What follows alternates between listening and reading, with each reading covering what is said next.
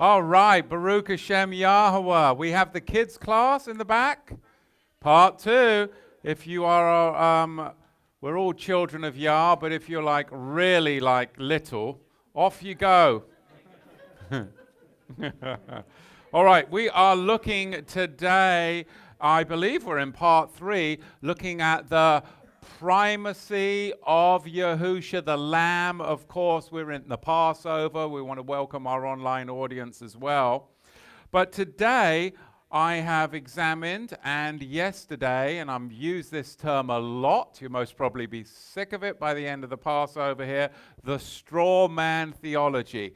But here's another one that gets propped up, and how can you talk about the primacy of the Lamb without addressing this particular most important topic, which of course is the virgin birth.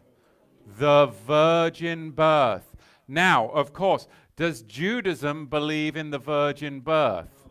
Of course not. So, if you're in Messianic Judaism or the Hebrew roots movement and being enticed by the synagogue of Satan, this is going to be on the chopping block, is it not? So, if you're going to get this on the chopping block, the best thing to do is create a straw man and then blow it down. Now, the straw man is this. I'm going to prop up the Jewish straw man for you. Well, it's not virgin. Isaiah isn't talking about a virgin. The Hebrew word actually means servant. You see, because there's a whole different word for virgin. The word that actually is meant and used for virgin in the Torah is the Hebrew word betulat. Betulat. But the word that the prophet Isaiah uses is a different Hebrew word, and that Hebrew word is alamah. You see, you just don't understand your Torah and your Hebrew, and now we've set you up for the straw man. Very easy to blow over. And people are like, oh my goodness, why didn't I know this? So we're going to examine a few things here. Firstly, the straw man is the synagogue of Satan. Those that are exiting the faith through apostasy will say, oh, Isaiah isn't talking about a virgin. It's not a virgin, it's a servant. Because the word used in Isaiah is actually the Hebrew word alamah, and that means servant. It doesn't mean virgin. Because if you look throughout the Old Testament, the word for virgin is a different Hebrew word, and it's betulat. And Isaiah didn't use that. So the virgin birth is a hoax. And people are like, oh my goodness, I've got to listen to the synagogue of the Satan. They've been doing this for thousands of years. They know the synagogue of the Satan. Well, why don't we go to the Torah instead of the synagogue of the Satan? Shemot, Exodus chapter 2, verse 1. So we're going to look at 2 Hebrew words and a Greek word, because I am not going to go to the Masoretic text, which was scribed by the synagogue of Satan, the Masoretes, but we're actually, if we're going to look at some source text, let's go to the Septuagint, the LXX, which was translated by 70 in excess of the best rabbis that the Gentiles picked, believers in Yahusha picked. Who picked these 70 rabbis to translate the Hebrew, ancient Hebrew, into Greek? Who chose them? The very rabbinical Jews, they picked them. They picked these Jews to translate, and it was their cream of the crop. So they should have no problem with us using the Septuagint, because apparently it was translated by the best translators ever. But we'll start off in Exodus chapter 2, verse 1, where it is written, "And there went a man out of the house of Levi, And he took as a wife a daughter of Levi. And the woman conceived and bore a son. And when she saw that he was a beautiful child, she hid him 3 months. And when she could no longer hide him, she took for him an ark of wicker. Now, I'm going to give the game away a little bit here, because we're talking about the virgin birth. And we're starting off right here in Exodus chapter 2. And you're like, why on earth are you starting off in Exodus chapter 2? Because ultimately, where is the seed going to come out of? I'm giving the game away here. It's going to come out of a river, a birth canal. So here's a little hint. Why are we talking about an ark? Because the ark is what houses the seed, the carrier that then floats down a river or a birth canal, bringing forth redemption. Okay, so ultimately we're going to see an ark flowing down Miriam's river or birth canal that is going to bring forth redemption. Got it? Okay, so there we go. I spoiled it for you, but I'm just excited. So here we go. And the woman conceived and bore a son, and she saw that he was a beautiful child, and she hid him 3 months. And when she could no longer hide him, she took for him an ark of wicker and coated it with slime and with pitch and put the child inside. There's the carrier of the seed. And she laid him in the reed by the canal or river's bank. And his sister stood afar off. So now the seed is placed in the carrier, and it's going to go down the birth canal, and it's going to bring forth the redemption of Israel. There's the clue, okay? We're talking about source text for building up the truth of the virgin birth, so that when they prop up the straw man, we can easily go, well, that's a straw man. It's easy to blow down. How about now we set something on the bedrock of the sapphire stone? Right? So continuing on, and his sister stood afar off to know what would happen to him. Verse 5, and the daughter of Pharaoh came down to wash herself at the river, and her female servant walked along by the river's side. And when she saw the ark among the reeds, and the text goes on, we know so well. So the ark right here first began, of course, in the biblical narrative. The ark began with Noah, and it develops now as biblical events unfold. Bulrushes here with Moses.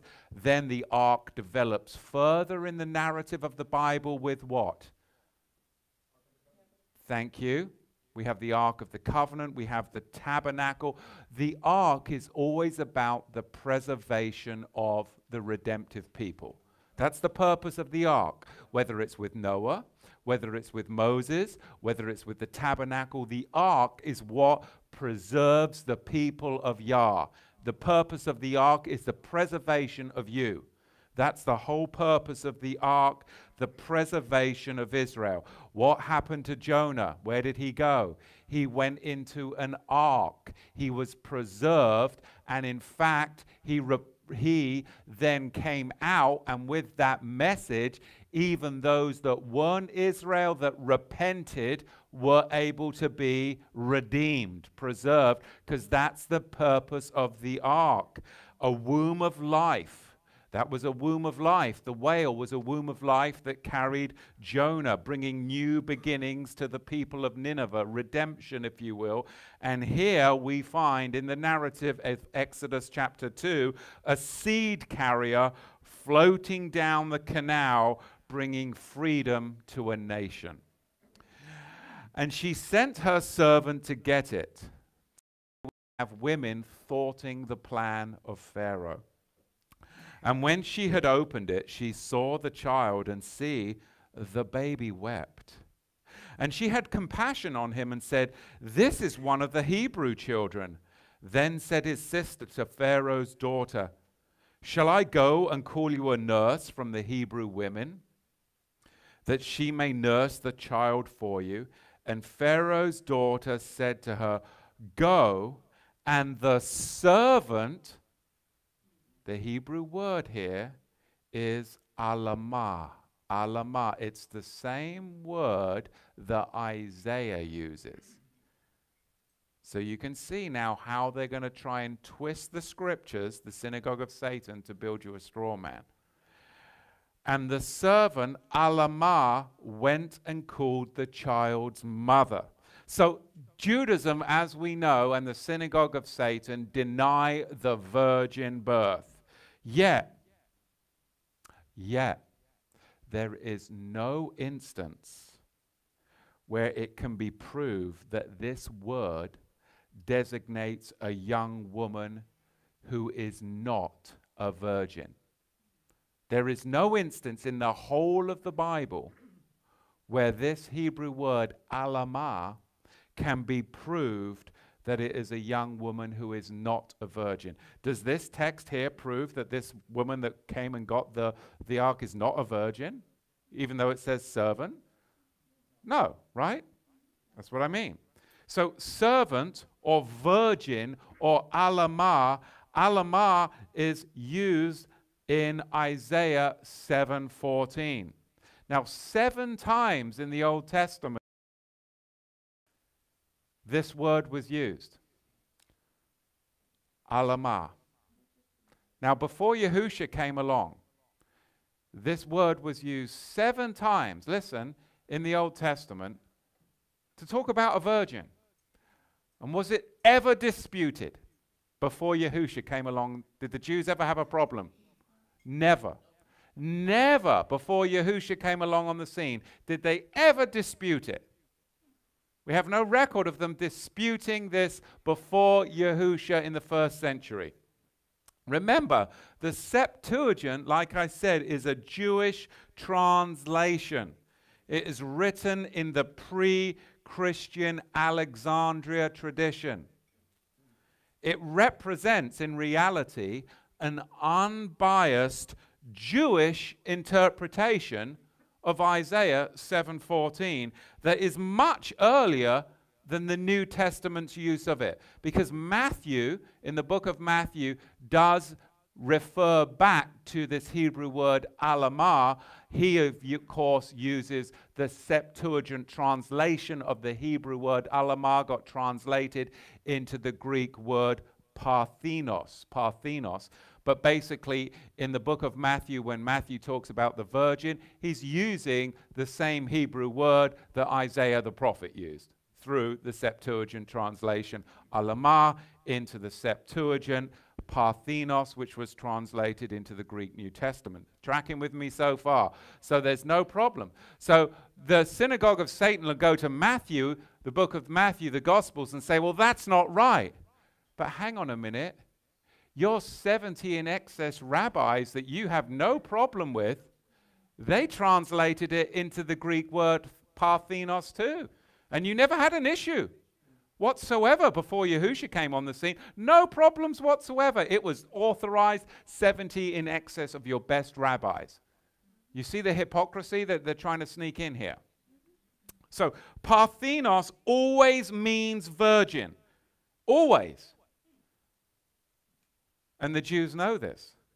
It represents an unbiased Jewish interpretation of Isaiah 7:14 that is much earlier than Matthew's use of the same word, parthenos, when referring back to Isaiah 7:14.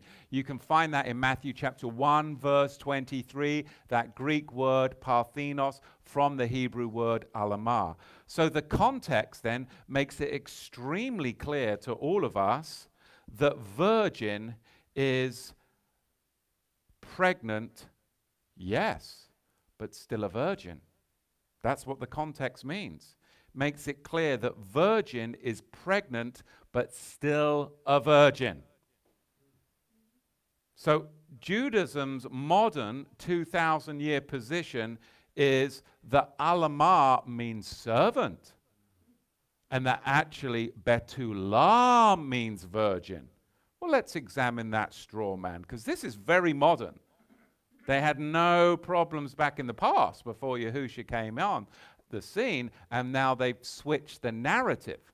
And everybody's looking at the switched narrative, which is the straw man, and not looking at the history that Judaism had no problem with this back in the days of the Septuagint.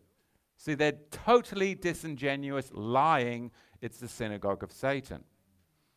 You see, so let's think about this. Let's use the synagogue of Satan's narrative. Betula means virgin.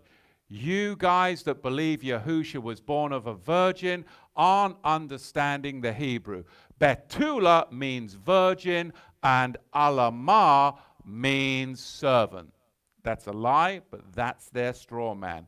Well, let's turn to Deuteronomy chapter 22, verse 14, and see if this line of reasoning holds up in the scripture.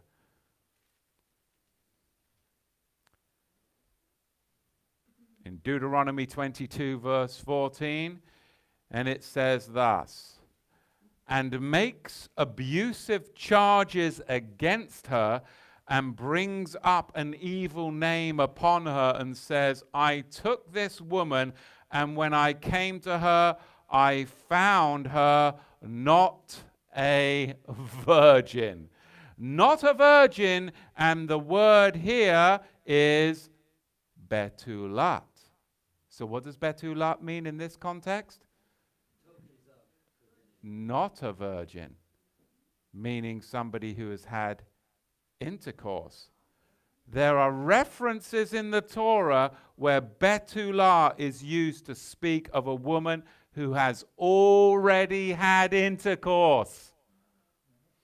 Already had intercourse on her wedding night, betulat Israel, a virgin of Israel. You'll find that in Deuteronomy 22, verse 19. And another woman who is a married, childbearing woman and becomes a widow is also called a betulah, and you'll find that in the first chapter of the prophet Joel. So what they're saying doesn't hold water. So my question is, shall we go with the Masoretic text, or shall we go with the Septuagint? Why? How many messiahs has the Septuagint been used to proclaim? One. And what is his name? Yahusha HaMashiach. How many messiahs has the Masoretic text been used to proclaim?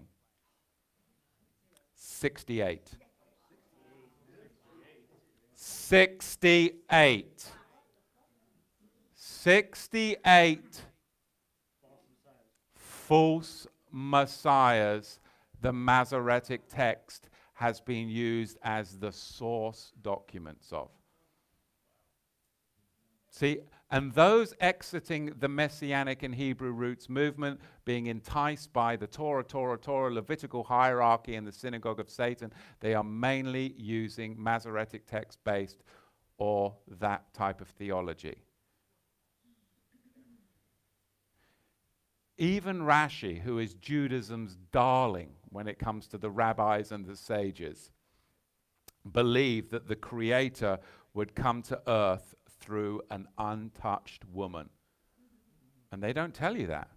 Let me quote Rashi on Isaiah 7:14.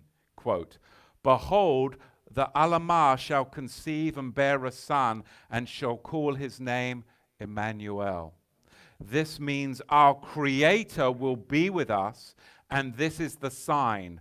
The one who shall conceive is a girl who never in her life has had intercourse with any man. This is Judaism's darling sage Rashi. His commentary on Isaiah 7:14, which is buried by the synagogue of Satan. So there's many things that can cause and muddy the water, whether it's people coming out of Roman Catholicism, Mormonism, the kingdom of the cults, or being enticed by the synagogue of Satan. So we have to examine the straw men, not to be deceived by them, and then we stand on the truth, which is always going to have a sapphire stone foundation. It's going to be a Melchizedek reality. So, you know, the Immaculate Conception, I like to do this. Who here, hands raised nice and high, believes in the Immaculate Conception? Okay, so we have several people here who believed in the Immaculate Conception. Well, let me tell you what the Immaculate Conception is, and then you can reconsider and maybe not raise your hands. Again, I'm really glad you didn't raise your hand. Notice the gentleman from Alaska, 30 years in the Catholic Church, did not raise his hand in the belief of the Immaculate Conception. Here we go. Mary was born without sin. Her mother was Saint Anne. Mary's flesh was without sin. Therefore, Christ is fully human from Mary, who remained an eternal virgin. That is the Immaculate Conception. So let's try it again. Who here believes in the Immaculate? See, the Immaculate Conception and the virgin birth are often confused and interchanged in Christianity because nobody spends the time. And you go, oh yes, of course, because no one wants to be caught denying the virgin. Oh yes, I believe, because you think it. No, it's not the same thing whatsoever. But here's the medical fact. I think it was posted on Facebook, or somebody sent me some message somewhere. They're talking to me about, well, what are you saying then about Mary? What is she? Well, here's the medical fact. The blood of the baby in the womb doesn't come from the mother. Therefore, Yahusha's blood is not from Mary, is it? No. Joseph was not his paternal father. So Yahusha did not come from the dust either by his mother or by his father. Flesh and blood do not inherit the kingdom of Yahweh. So we with the Messiah who's always been clothed in Yahweh's bone and flesh from heaven, which is what we were talking about this morning in Exodus 24, verse 11. So the Son of Man, when we use the term Son of Man, we go back to the first reference of the Son of Man. Of course it is. Daniel is the first reference of the Son of Man, and it means deity. So we always go back to the Torah of first mention. The Son of Man means deity because Daniel's the first one that references it, and it's obvious that he is talking about deity right there. So the Son of Man was placed in Mary's womb, who was the surrogate mother. He had the features of humanity, yet not to beat a dead horse, not of humanity's origins dust. So we've got no dual nature, we've got no tri-nature, we've got no God-man theologies. Now the Jews know this from Torah, and then they prop up the straw man because they know this, but they're not really being authentic in the truth and dissemination of the scriptures. They know how to deceive. They know how to deceive because they do know that the Torah teaches against child sacrifice. They know the difference between servant and virgin, but they don't know what text they're using. You see, so they're preying on believers not knowing the distinction in terms. Now, even as we develop in religion, you can see how religion starts to leaven the lump as religion goes further and further along. Remember, I started off talking about in the first century how there were these 5 different belief systems, 6 really, if you count sect A and B of the Docetics. But also, as we look at the creeds of the early church, you'll notice how it starts out pure and then leaven gets introduced when it comes to the composition of our Messiah. The Apostles' Creed developed in about 100 of the Common Era. There's no God-man theology in it whatsoever. There is no dual nature. There's no leaven in the lump. But then, if we just go forward just a couple of hundred years to the Nicene Creed in 325 of the Common Era, we get something that got snuck in. It wasn't there in the Apostles' Creed, but it got snuck right in the Nicene Creed in 325. What got snuck in? Made man. So they enter into this phrase that Yahusha was made man. That's not in the Apostles' Creed. but it's introduced into the Nicene Creed, made man. But then we have another creed that came on a couple of hundred years later, the Athanasian Creed in 500 of the Common Era, and now we have a dual nature leaven, had fully leavened the whole lump. It gets even worse. It goes from now made man to made in the substance of his mother.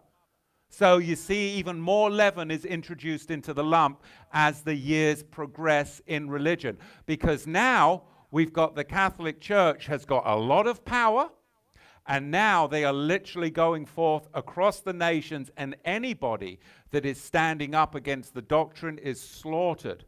Okay, this is now in the time of Queen Mary. Okay, so we've got, no, it's not. I'm in 500 of the Common Era. I'm like 1,000 years early. But anyway, it was bad times whatsoever. But look what we've got in John chapter 10, verse 30, because even the Jews could not comprehend Yahushua's flesh, because they said, he said, I and my Father are one. And the Jews couldn't understand that. So what did they do? They took up stones to stone him. Not comprehend the nature of Messiah, because it's so easy for us to be hoodwinked into these various doctrines, whether it's the Trinity. And the Trinity, being hoodwinked into the Trinity, is another contributing factor to why so many are weak in the faith and dying. What does that mean? That, oh, if you believe in the Trinity, you're going to be weak and you're going to die? No, it means that you can easily be prey for the synagogue of Satan and those in the last days that would try to steal your faith, because your faith is actually on the foundation of religion rather on the foundation of the sapphire stone. So people can prop up straw men, and you can easily fall for the straw man, and you could have your faith robbed from you. So by us exposing the traditions of men and going back to the biblical truth, we're going to find that we are going to be able to discern the Master's body. Because discerning the Master's body is all what Passover is about. 1 Corinthians 11, verse 26. Marinate that for a little bit. It's kind of a lot to think about, isn't it? Selah, thank you. So what do we have going on with Yahweh and Yahushua then, Matthew? If you're saying that Yahushua is 100% Yahweh, 0% man, cloaked in humanity, but not from humanity's origins, the dust. How do you break this down so it's really comprehensible and understandable? Because I really need you to help me on this. Well, look at John chapter 14, verse 28. Yahushua declares that in the Greek, he says this, Pater meson mu. Meson in the Greek means greater. Pater, the Father, is greater meson mu than me. So now we're going to look at the reality of the duality of powers. Because one is concealed in the heavenly realm, and then one is revealed in the earthly realm. So you have a duality of powers. We're talking about the deity. One is concealed in the heavenly realm, yet one is revealed in the earthly realm. Now, this is very important. A duality of powers, not persons. There's no two persons or three. It's a duality of powers, not persons. Because the two powers, one concealed, Yahweh Elohim, and one revealed, Yahushua, is what? Two powers abiding eternally as Echad. One, a compound unity. So there's two powers abiding eternally before the foundations of the world, before there was dust, Yahushua was here. The Creator, the Bara, two powers abide eternally as one. So it's a duality of powers, not persons. Two powers in heaven. So you have the greater and lesser power. Oh, now some people can get insulted by that. Well, what are you saying? Yahusha's lesser. Well, Yahusha said it himself. My Father is greater. Because you've got a duality of powers. The hidden, the concealed, is greater than the revealed. The greater and lesser powers. Now, this counters the unscriptural Trinitarian doctrine of the three equal persons. Okay? So this is the truth to the unscriptural three equal persons. Because you won't find that in the Bible.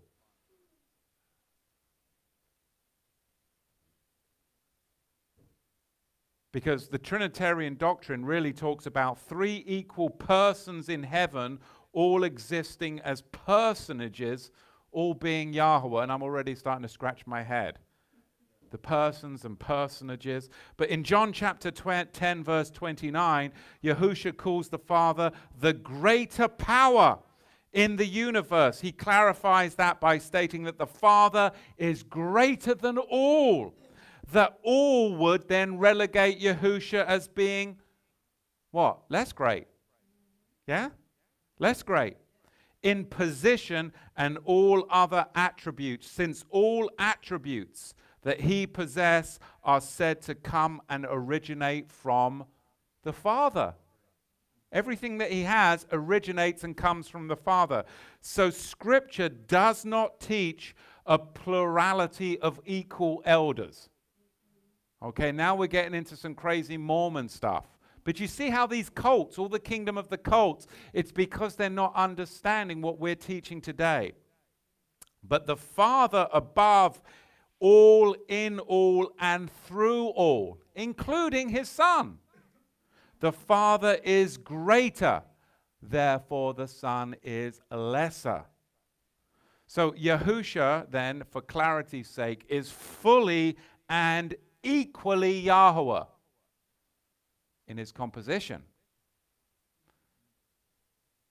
in that he and his Father are one. He and his Father, he has all that his Father has, by first receiving all things, though, from his Father.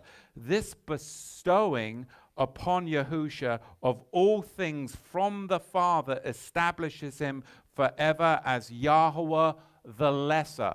So you have the duality of powers, one revealed, Yahweh the lesser, and one concealed, Yahweh the greater.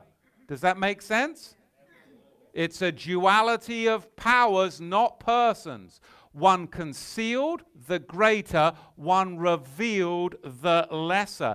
And everything the lesser has is from the greater. A duality of powers, not persons. Yahweh the greater, the eternal elder, Yahweh the lesser, the revealed younger son, if you will.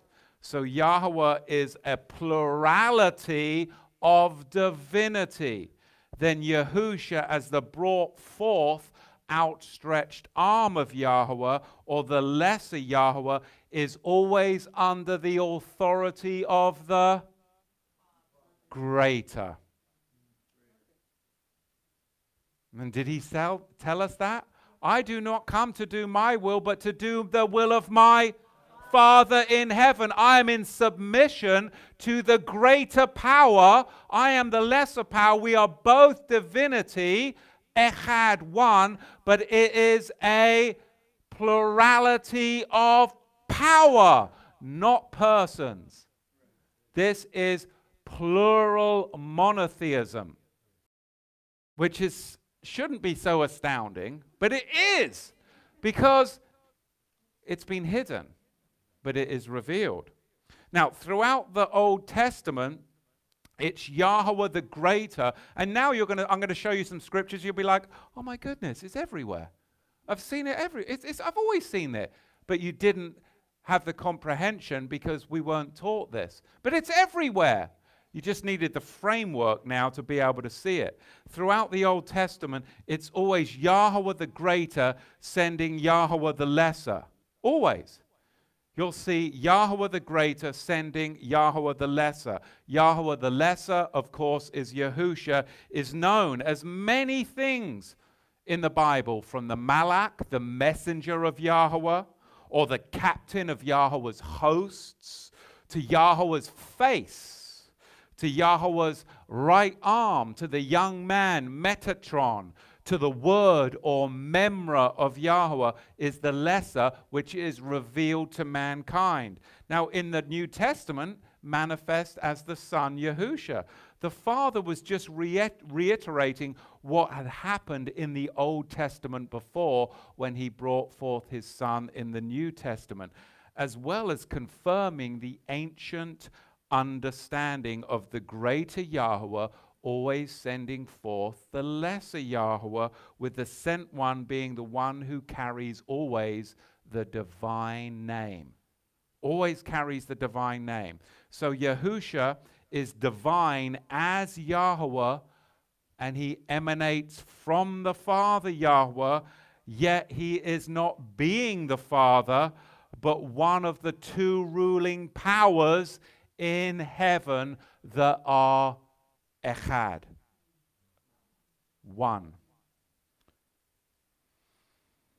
So really what you have is one in the upper dimension concealed and one in the lower dimension revealed. And you're going to see it throughout the Old Testament. This again is plural biblical monotheism. Not singular monotheism, not polytheism. And this is where most people get confused and fall away in their faith, because they have turned their understanding away and their ears can no longer hear the truth because they've been so full of the doctrines and traditions of men. So let's walk through the Bible a little bit and give you some verses. Now remember, there seems to be this contradiction in the Bible. It seems to be a contradiction. But now that you understand that there is a duality of powers, one in heaven concealed. No one shall see my face and live. Yeah, then there's verses where you see the face of Yahweh and you're totally fine. No one shall see my face and live. Exodus 33 verse 20. The only place you can see Yahweh's face is if you hide in the cleft of the rock. What's the cleft of the rock? It's the broken part. The broken part, and then I will show you my back. That's where the scarring, that's where the beating takes place. So the only way you can see the divinity, Yahweh Echad, is through the revealed part, aspect, which is the broken part. Nobody can see my face and live, Exodus 33 verse 20. John chapter 1 verse 18. John chapter 5, verse 37. John chapter 6, verse 46. No one can see the face of the Father. But hang on a minute. Genesis 32, verse 30. Oh, there's Yahweh's face. No problem. Exodus 33, verse 11. Oh, there's Yahweh's face. No problem. Numbers 14, verse 14. Oh, there's Yahweh's face again. Face to face, Panayim el Panayim. No problem. Deuteronomy chapter 5, verse 44. Oh, there's Yahweh's. What is going on? You have a distinction between the powers. You cannot see the concealed Yahweh, the greater's face, and live. But he will reveal himself through the lesser Yahweh. You can see his face and live. Wow. The Malak of Yahweh, the captain of Yahweh's host. There is no contradiction in the Bible. No contradiction whatsoever. This is the difference between one concealed and one revealed. One concealed and one revealed. Two Yahwehs, one in the upper dimension concealed and one in the lower dimension revealed. So when you see those terms, no one shall see my face and live, it's talking no one shall see the concealed Yahweh in the upper dimensions and live. Oh, you can see and speak to me face to face as a man speaks to a man. Panaim el Panaim. You can speak to Yahweh in the revealed lower dimension and live, because that's his arm of redemption reaching out to mankind. This is amazing. Two powers, one concealed, one revealed. And it is not a new idea I'm coming up with today at Passover. There's nothing new under the sun. This has been around for thousands of years. But nobody wants to talk about it because the Catholic Church buried it. The Synagogue of Satan certainly buried it. So who else is going to teach it? The Mormons, they want you to go off to planet Nibiru and populate that. Or I don't really quite know what they want to do, but it's crazy. The Jehovah's Witnesses, they're dead starting out the gate because they just say that Yahusha is a mere man with their misinterpretation and their new translation of the kingdom of the cults on the chapters of John. So Jewish theologians and writers speculated on the identity for the second Yahweh many, many, many thousands of years ago. And it was only in the latter part of the 2nd century that this started to get squashed as the faith in Yahusha became more and more prevalent. They didn't want you to be able to go back to these ancient source texts and arguments of understanding, because it would validate and verify the truth of Messiah. And they could not afford to do that, so they squashed this stuff. I am not teaching you something new. I'm not making this up. I am just getting rid of all the rubbish out there and saying, look, they're trying to hoodwink you. It's ridiculous. Two persons, one concealed, one revealed. It is an idea that was not deemed heretical in Jewish theology until the mid-2nd century, during the Second Temple period. Jewish theologians and writers speculated on an identity for the second Yahweh, and they had guesses. They were guesses, range from divine human beings, from all of the accounts, to exalted angels, and none of these speculations were like heretical or unorthodox, because they were reading the same passages that we're about to read. But that acceptance of this orthodoxy changed as Yahusha became more and more popular in the 2nd century. The early Nazarenes connected Yahusha with this Orthodox Jewish idea of the two powers in heaven. This explains why these Jews, the first converts that were following Yahusha as Messiah, how then could they, in their mindset, in their theology, they had no problems simultaneously worshiping the Elohim of Israel and worshiping Yahusha, did they? They had no problems. Yet they refused to acknowledge any other gods. But they had no problems worshipping the Elohim of Israel and worshipping Yahusha at the same time.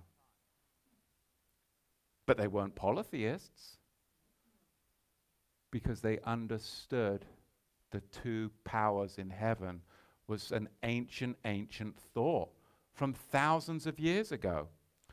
Yahusha was the incarnate second Yahweh, and Judaism pronounced the two powers teaching a heresy only in the 2nd century. Before then, it was totally acceptable. They had midrashes all about it. It was totally acceptable. A second entity in heaven equal to Elohim. And Yahusha called them out on this very thought in John chapter 10, verse 34. The Jews answered him, saying, "For a good work we stoned thee not, but for blasphemy, and because thou, being a man, makest thyself Elohim." And Yahusha now calls them out, because he's like, well, hang on a minute. What about the two powers that you're always debating about, that you're always talking about? Is it not written in your Torah, I said, ye are gods? If he called them gods unto whom the word of Elohim came, which cannot be broken, say ye of him, whom the Father hath sanctified and sent into the world, thou blasphemest, because I said, I am the Son of Elohim. Well, now you've got a problem with it.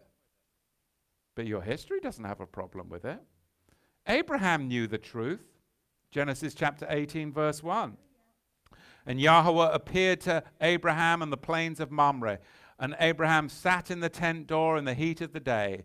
And Abraham lifted up his eyes, and he looked, and see, 3 men stood by him. And when he saw them, he ran out to meet them at the tent door and bowed himself toward the ground. The Hebrew word there is shachar. It means to bow down, to worship, to do reverence.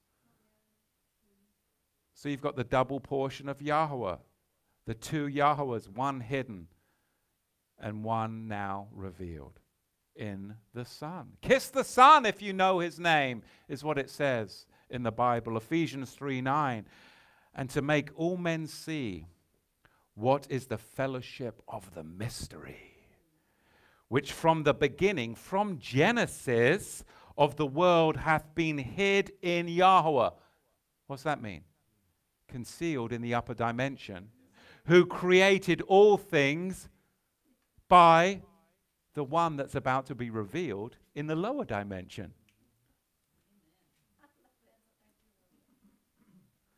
Genesis 19:24. Then Yahweh rained down on Sodom and Gomorrah, brimstone and fire from Yahweh. Hang on a minute. What happened? Yahweh rained down fire and brimstone from Yahweh. It's a duality of powers. Yahweh rained fire from Yahweh. One executing wrath on the inhabitants of Sodom and Gomorrah. How about Isaiah 13, verse 17? See, I will stir up the Medes against thee, who shall not regard silver, and as for gold, they shall not delight in it. Their bows shall dash the young men to pieces, and they shall have no pity on the fruit of the womb, and their eyes shall not spare children.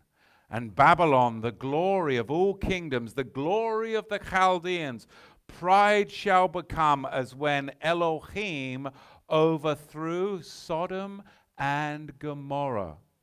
So we have the 2 Yahwehs, one in the upper dimension and one in the lower, a plurality of beings in unity for purpose and for action. Look at Zechariah chapter 3, verse 2. Yahweh said to Satan, Yahweh rebuke you, Satan. Did you catch it? Yahweh said to Satan, Yahweh rebuke you, Satan. Yes, Yahweh who has chosen Jerusalem rebuke you. Isn't this a burning stick plucked out of the fire? Yahweh said to Satan, Yahweh rebuke you. Then we have right here the upper dimensional Yahweh addresses the election of Jerusalem by the lower dimensional Yahweh. Exodus chapter 15, verse 3. Yahweh is a man of war. Yahweh is his name. Is the man of war concealed or revealed? Lower dimensional revealing, right? Okay, so now we're starting to see. So according to the sages, even the rabbinic sages, prior to the 2nd century of the Common Era, Yahweh could appear in 2 forms, either as a man of war or in a non-human form as his name. But the Jews, they all believed this. Before the 2nd century, this was public knowledge, that Yahweh was totally acceptable from the biblical narrative to appear in 2 forms. He could appear as the man of war, and he could also appear in the non-human form as the Memra, or the name of Yahweh. But what do we do, though, with this text? This one, I love this text. Turn with me to Joshua chapter 5. Because what do? You got to pay attention to this one. when we get the man of war, Yahweh, and the name of Yahweh in the same scene interacting with each other. What are we going to do with that? What are we going to do with that? When we get the man of war of Yahweh and the name of Yahweh in the same scene, and then they start interacting with one another. My suggestion to you is that you have Yahweh as warrior is distinct from Yahweh as the concealed name. Look at the 13th verse in the book of Joshua, chapter 5. Now it came to pass, when Joshua was by Jericho, that he lifted up his eyes and looked, and see, there stood a man opposite him with a sword drawn, that's a giveaway, a sword drawn in his hand. And Joshua went to him and said to him, are you for us, or are you for our enemies? Joshua chapter 5, verse 14. And he said, no, but as captain of the armies of Yahweh, I am now come. And Joshua fell on his face to the earth. And what did he do? He worshipped him. Was he a polytheist? No. No, he wasn't. We have no problem. The sages take no issue with this. No issue with this whatsoever. They're just hoping that nobody's going to actually bring it out and teach it to you. And he said, because people, you know, you'll have the synagogue of Satan saying, oh, yes, you worship Jesus. Or you worship, you know, in understanding that we've come, you worship Yahusha. That is unbiblical. No, it's from the very pages of the Tanakh. It's always been that way. This isn't some weird pagan doctrine of the worshipping of Yahusha. Should you worship Yahusha? Yes. For sure and for certain. Did the disciples worship Yahusha? Yes. Did lepers that were healed, did they worship Yahusha? Yes. For sure and for certain. Yet, in the book of Revelation, when there's misplaced worship, is it called out and rebuked? Yes. Yes. Immediately. No one is ever called out and rebuked for worshiping Yahusha in the New Testament, because it's a plurality of powers, just like we see in the text here in Joshua chapter 5, verse 14. And he said, no, but as captain of the armies of Yahweh, I am now come. And Joshua fell on his face to the earth and did worship, and said to him, what says my master to his servant? And the captain of Yahweh's camp said to Joshua, loose your sandals from off your feet, for the place where you stand is holy ground. And Joshua did so. So we see worship here, just like we see in Matthew chapter 8, verse 2, where a leper worships Yahusha. Just like we see in Matthew 14, verse 33, where a rich ruler worships Yahusha. Just like we see variously throughout the text, where in particular one that I like is the book of Hebrews. In Hebrews, the writer of the book of Hebrews attributes Hebrews chapter 1 verse 6, and it is actually coming to us from Psalm 97.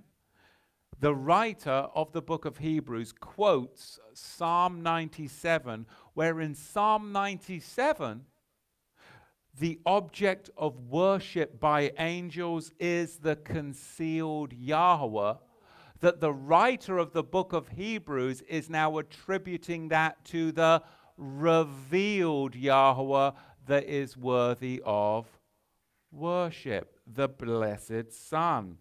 This is fabulous. Hebrews 1:6, Psalm 97. So you see the revealed Yahweh, Yahusha, being worshipped.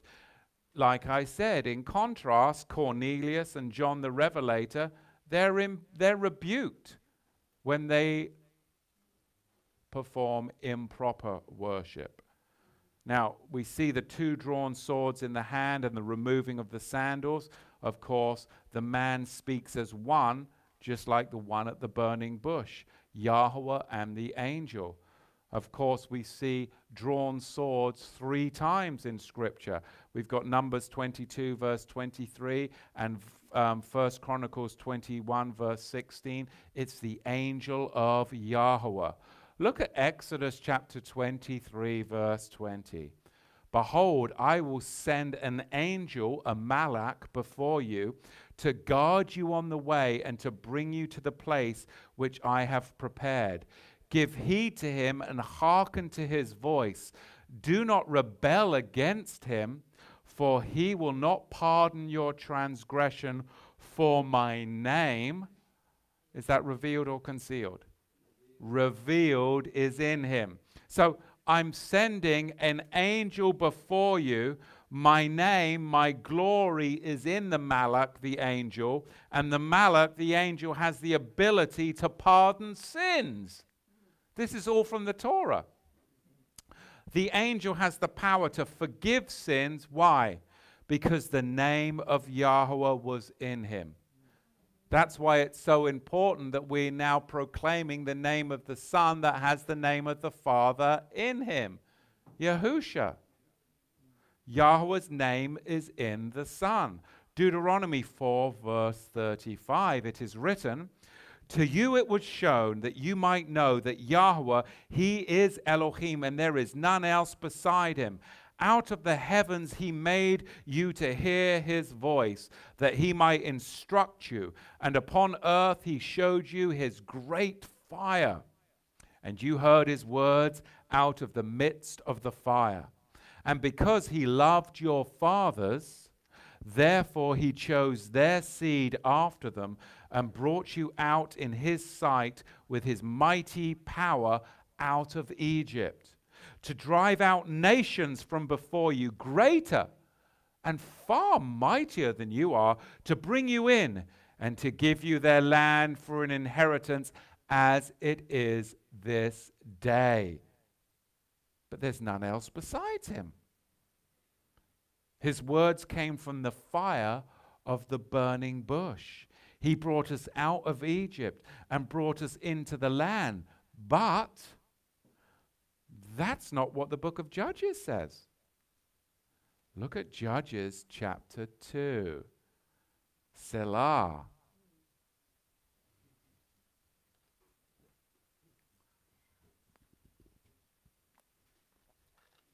Yes, I should slow down, but I had a big whopping cup of that organic double-leaded coffee. And I'm very well rested. And I was kind of bored, to tell you the truth, for the past 2 hours. I'm like, okay. But this shit, how we go to Deuteronomy 4:35, and then we go to Judges 2, we're going to go to Judges 6:11, and then we're going to go to Revelation 22:13. All right, gee, crying out loud. That's what happens sometimes.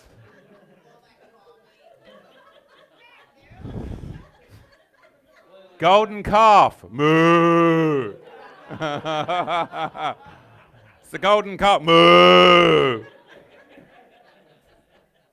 And the angel of Yahweh came up from Gilgal to Bochim and said, no, relax.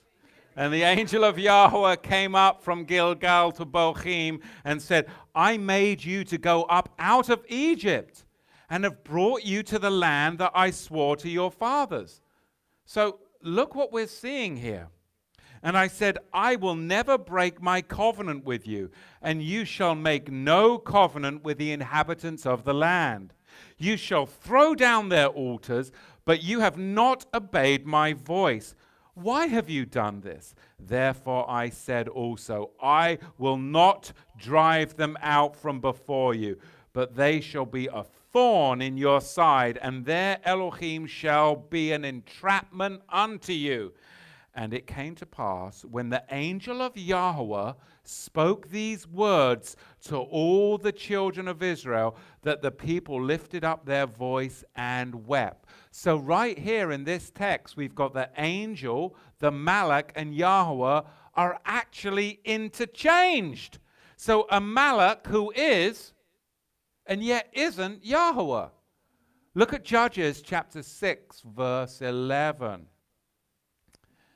And there came the Malak, the angel of Yahweh, who sat under an oak that was in Ophrah, that belonged to Joash the Avi-Ezrite. So we here see the angel of Yahweh is where? Underneath the oak tree. The angel of Yahweh is underneath the oak tree. And his son Gideon threshed wheat by the winepress to hide it from the Midianites. And the angel of Yahweh appeared to him and said to him, Yahweh is with you, you mighty man of valor. And Gideon said to him, O my master, if Yahweh is with us, why then is all this happening to us? And where are all his signs which our fathers told us about, saying, did not Yahweh bring us up out of Egypt? But now Yahweh has forsaken us, and he has delivered us into the hand of the Midianites. Verse 14. And Yahweh looked upon him. Well, hang on a minute. I thought this was the angel of Yahweh that was sitting under the tree. But now this is Yahweh. You see the interchange going on here? Yeah. There's an interchange. 1 minute we've got the angel of Yahweh sitting under the oak tree, very clear. And now we have Yahweh involved himself in the conversation. And he said, and Yahweh looked at him and said, go in this your might, and you shall save Israel from the hand of the Midianites. Have not I sent you? Verse 15. And he said to him, well, who? Who said to him? The angel underneath the oak tree or Yahweh himself? Well, how do we know? It's interchangeable right here. One concealed, one revealed. It's a duality of powers, not persons, manifest right here in Judges chapter 6. And in Joshua 6 too. Thank you. Oh, my master, with what shall I save Israel? See, my family is poor in Manasseh, and I am least in my father's house. And Yahweh said to him, surely I will be with you, and you shall smite the Midianites as one man. And he said to him, if now I have found favor in your sight, then show me a sign that it is you who is talking with me. So even himself, he's like, hang on a minute, am I talking to the angel of Yahweh, or am I talking to Yahweh himself? Can you show me a sign to what's actually happening here? Because this is intense. Right? Very intense indeed.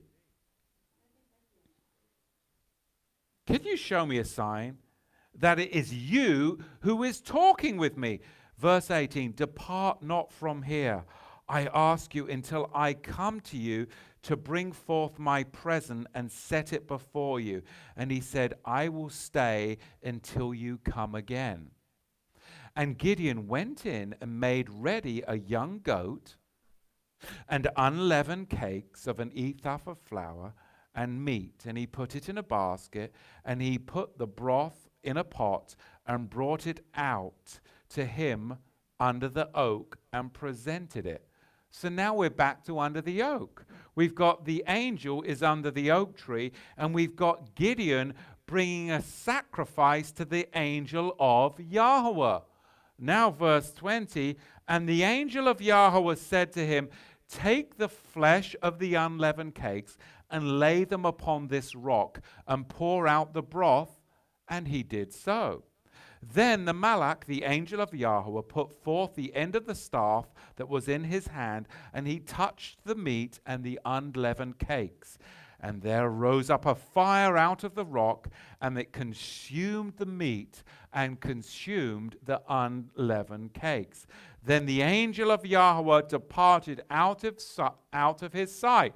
So now the angel of Yahweh, who was revealed, becomes concealed. And when Gideon perceived that he was the angel of Yahweh, what did Gideon do? Gideon said, Oy vey, it's Yahweh Elohim. I have seen the angel of Yahweh, Panaim El Panaim, face to face. The revealed Yahweh face to face. And then the revealed Yahweh withdrew and became the concealed Yahweh, a plurality of powers in the heavens, one concealed and one revealed. And Yahweh, now Yahweh is speaking to him again. Shalom be to you, fear not, you shall not die.